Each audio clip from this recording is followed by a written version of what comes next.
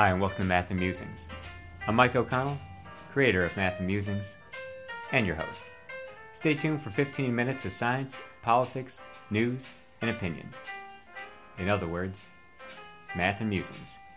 Today's date is Friday, July 8th, 2022, and this is Season 2, Episode number 27 of our show. It's sort of a continuation of Season 2, Episode 26 of our show, which I detailed the life and times of Irene Orzelik Gallagher, my grandmother, and today we examine the life and times of Robert Emmett Gallagher, that would be my grandfather, also known as Irene's husband. Welcome to the show for today, talking about Grandpa Gallagher on a few days before what would have been his 99th birthday. Grandpa was born July 12th, more on that later, 1923. I always remember the 1923, even when I was a little kid. I didn't even have this written down. This is just occurring to me now when I hear the date 1923. It's that, all right, we used to just call it the statue. The statue at Recreation Park in Binghamton, New York, on the city's west side, was erected, must have been in 1923, because that date appears on that fountain. My grandfather always used to say, like, "Oh, I was born in 1923." The fountain in Rec Park. And over the last 99 years, that fountain, as far as I know, it's still up. Has stood, and I've appreciated, one, that I got to know Robert E. Gallagher, and two, that I still am able to honor his memory now. I hope you enjoyed your 4th of July weekend, this most patriotic of holidays we had. I'm going to tell you about a very American life, and one that was lived by many men in this country, in this past century, and now into this one. As I detailed for you last week, my grandmother, an early part of her life, she was basically Rosie the Riveter, and then lived the female version of the Greatest Generation. Well, her husband Bob was definitely part of that Greatest Generation. There are two books which I could direct you to and say, this was the life of Robert E. Gallagher. One is, of course, Tom Brokaw's The Greatest Generation. My grandfather described that exactly, and I'm going to go into detail on that in just a moment. The other is lesser known just by its title, but, it's not as though this book is not well known. It won 1 million book awards. The book came out in 1982, same year I came out. And then it won a Pulitzer Prize for a biography, and I think it won a number of other awards as well. The book is called Growing Up. It's the memoirs of Russell Baker. And I'm sure my grandfather read this book, as did everyone else in 1982 or 83, and was like, well, geez, I don't have to write my autobiography now because this guy wrote it for me. And the amazing part is, for me, amazing, it's coincidental, it's cool for me. Now, Russell Baker grew up in Loudoun County. If you look at where he was born, wherever he was born, it wasn't even incorporated into a town yet. It just says Loudoun County, Virginia, which is where I live now. And he grew up here, and a lot of the early stories from that book, which details his life up to age, 60 or so. I think Russell Baker was born in 1925, so a little bit shy of 60. He still had a ways to go. He had a whole career hosting Masterpiece Theater after this book came out.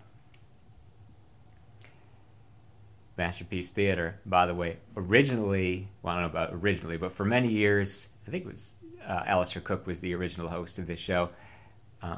And Alistair Cook's radio program, the impetus for this podcast. You see how these things all come full circle.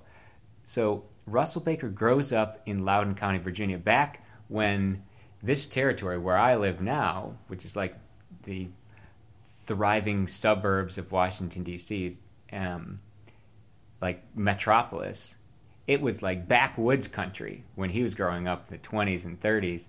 And he writes about how like they crossed the border into Maryland, and like going to Brunswick, Maryland, that was like going to the big city. Whereas now it's the exact opposite. Like the Virginia side, well, that's suburban sprawl, and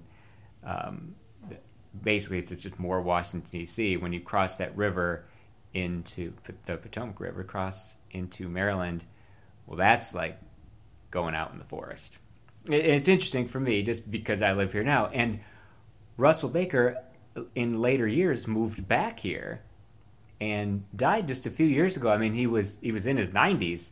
I mean, when he died, I was living here, maybe within the last 5 years. And anyway, to bring this back to Robert Gallagher, they basically lived parallel lives. So my grandfather was born in 1923 in backwoods Pennsylvania, outside of Wilkes-Barre, the township, which is another one of those that my grandmother, the same thing. I think the town he was from was Hanover, not the Hanover of like the pretzel company, but a different Hanover that I think got swallowed up by some municipal redistricting at some point after 1923. I know the high school he went to was Hanover High School. Anyway, Wilkes-Barre area, grows up dirt poor during the Depression. Now, the classic story here would be if I could say that, like, oh yeah, he was one of the breaker boys working in the coal mines.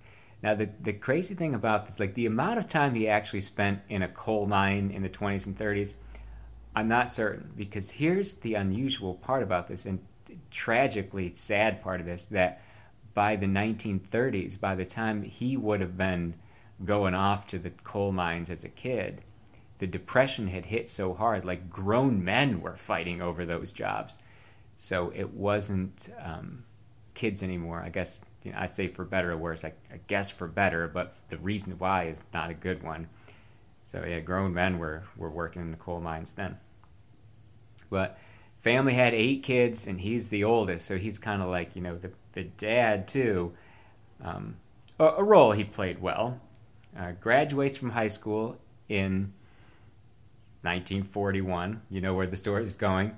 Now, so this would have been summer of 41, doesn't join the war effort right away because there was no war effort yet, not officially. But our factories here and such were starting making munitions for Allied forces.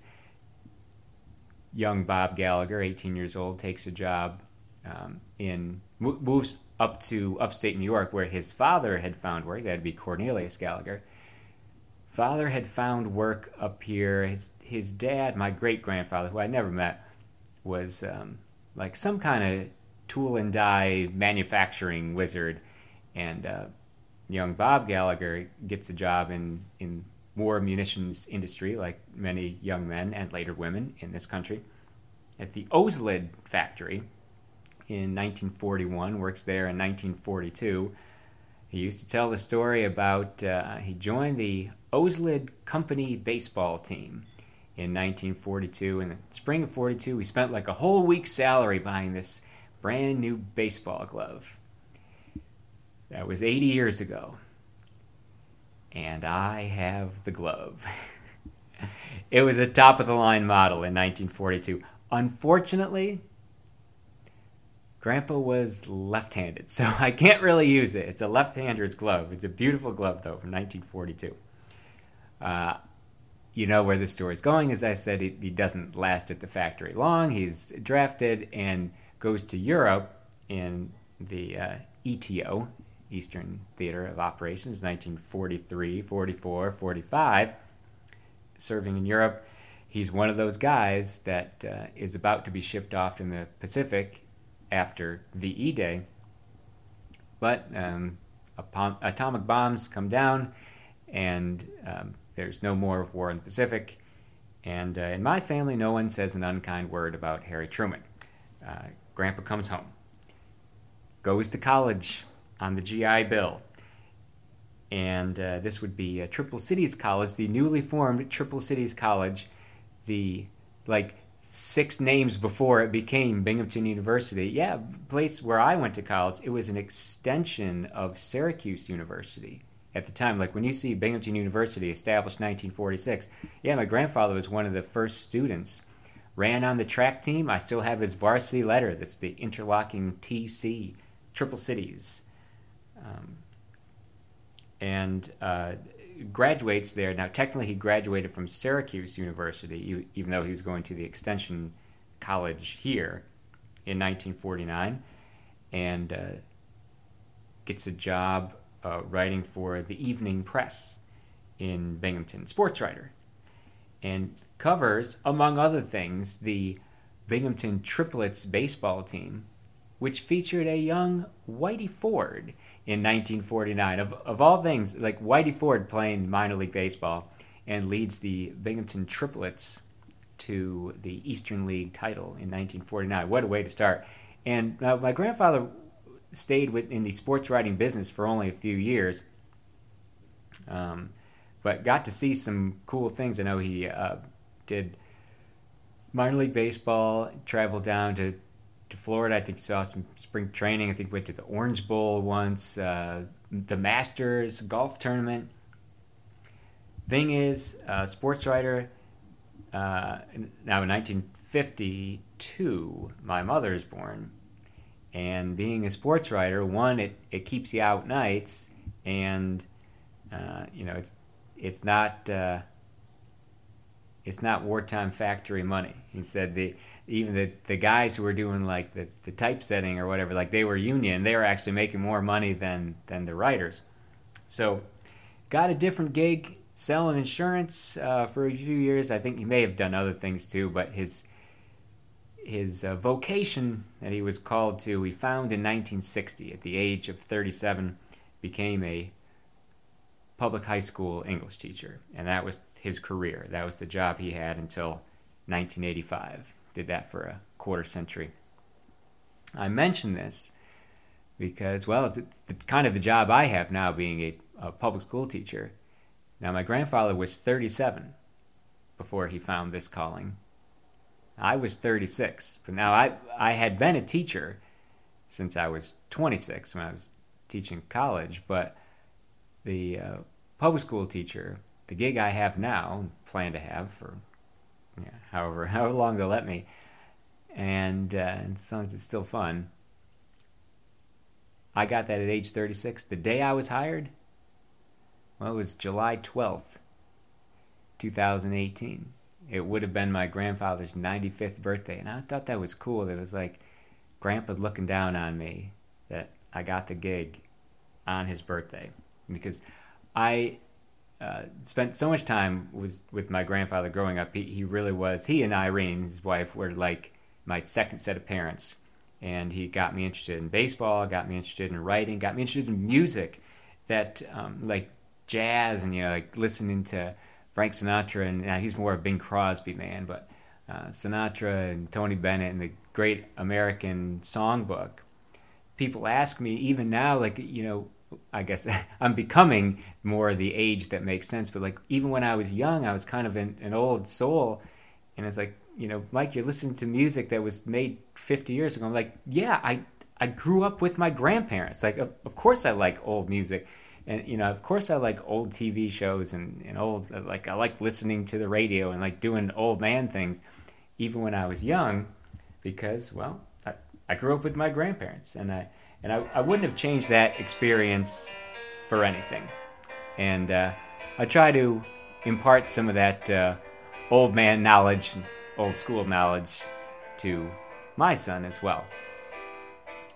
And I guess every day it becomes less and less of a gap between how I act and how old I really am, as I get closer and closer to the age that I act like. Anyway. I appreciate you tuning in to Math and Musings today. My name is Mike O'Connell. You've been listening to Math and Musings. Join me every Friday For more information to contact, go to MikeO'ConnellJr.com.